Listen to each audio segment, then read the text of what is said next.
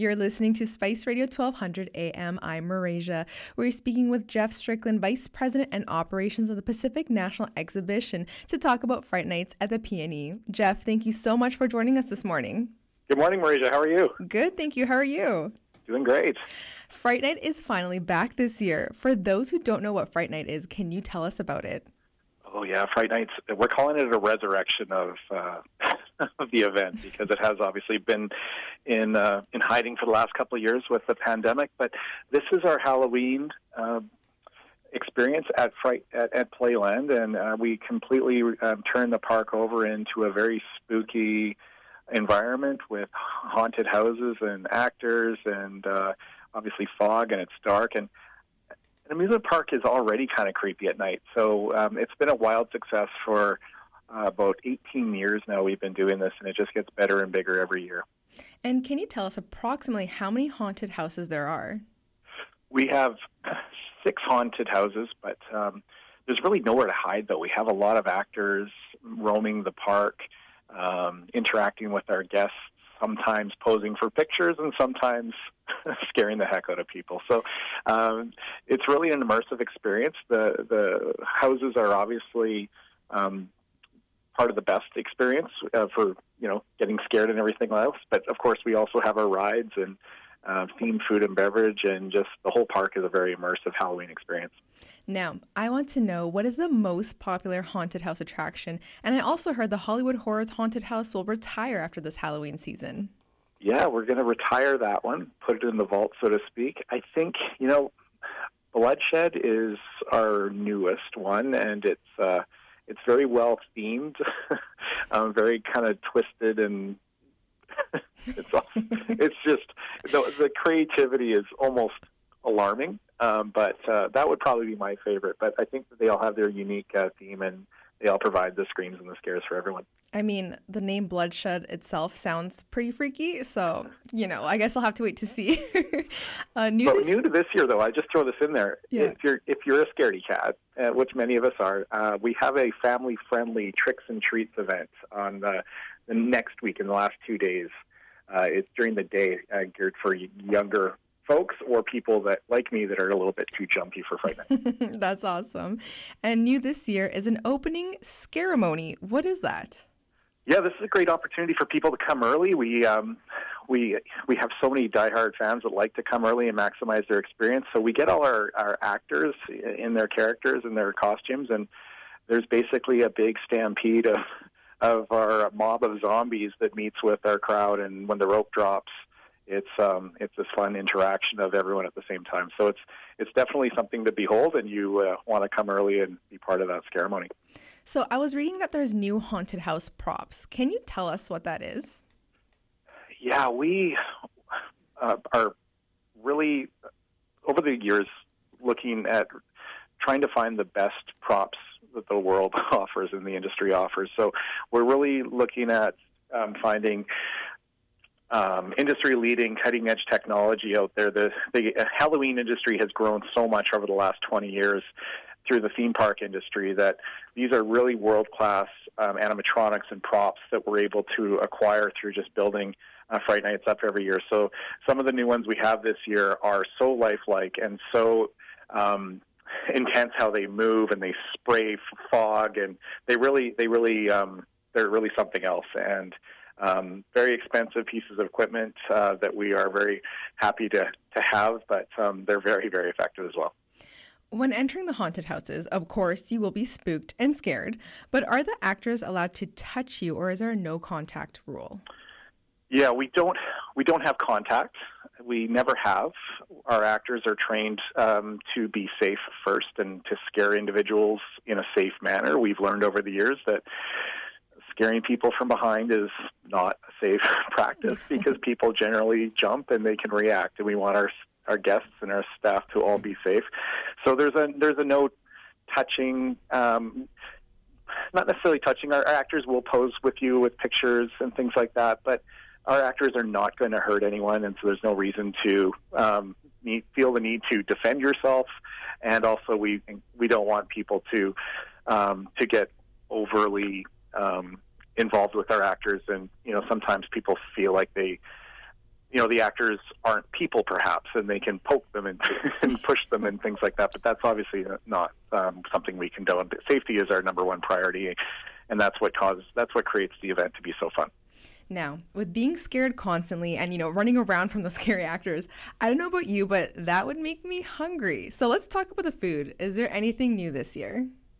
Yeah, we have a lot of really unique themed food items. We, there's themed donuts, and we have eyeball, candy eyeballs, and just different gory types of food themes. But of course, we also have the classic mini donuts and triple O's and pizza and things like that. But our food and beverage department, and everyone for that matter here at the PNE, really gets into the theming and creativity of making sure that whether it's food or just your interaction in the houses, everything is on brand and on theme for Fright Nights.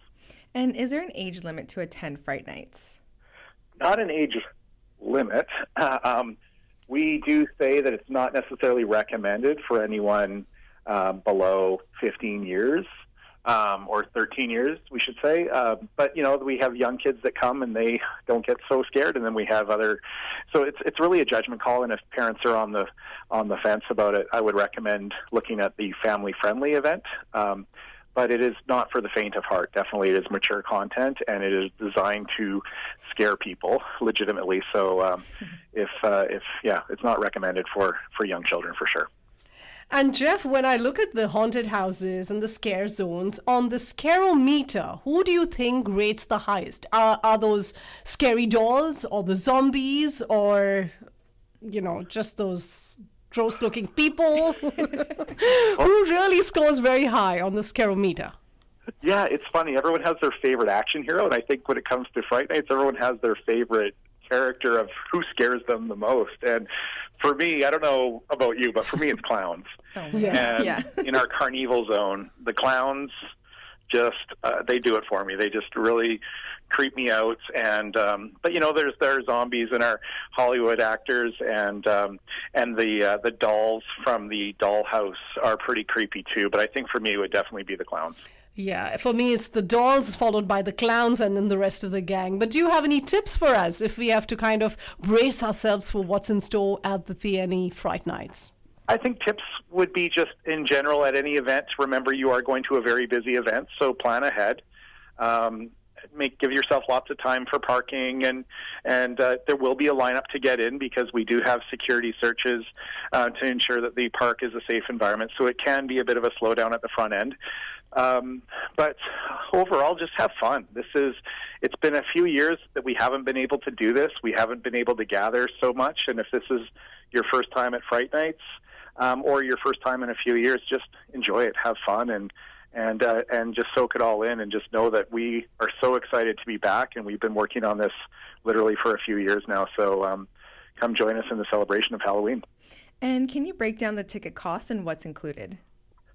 Yeah, there's a variety of different price points, and just want to make sure I have the right information here for you. But we are open on we are open as of tonight, so the 20th, and every day, with the exception of Monday and Tuesday, next week's 24th and 25th, and then we're open right through every night until Halloween itself. And tickets are available on ticketleader.ca. That's our ticketing website. And as it relates to Fright Nights, if you were to buy tickets from there, there's a variety of different tickets, but generally we're looking at $50 online in advance, and if you were to come, it would be more expensive on site. So you can save a few dollars by buying online.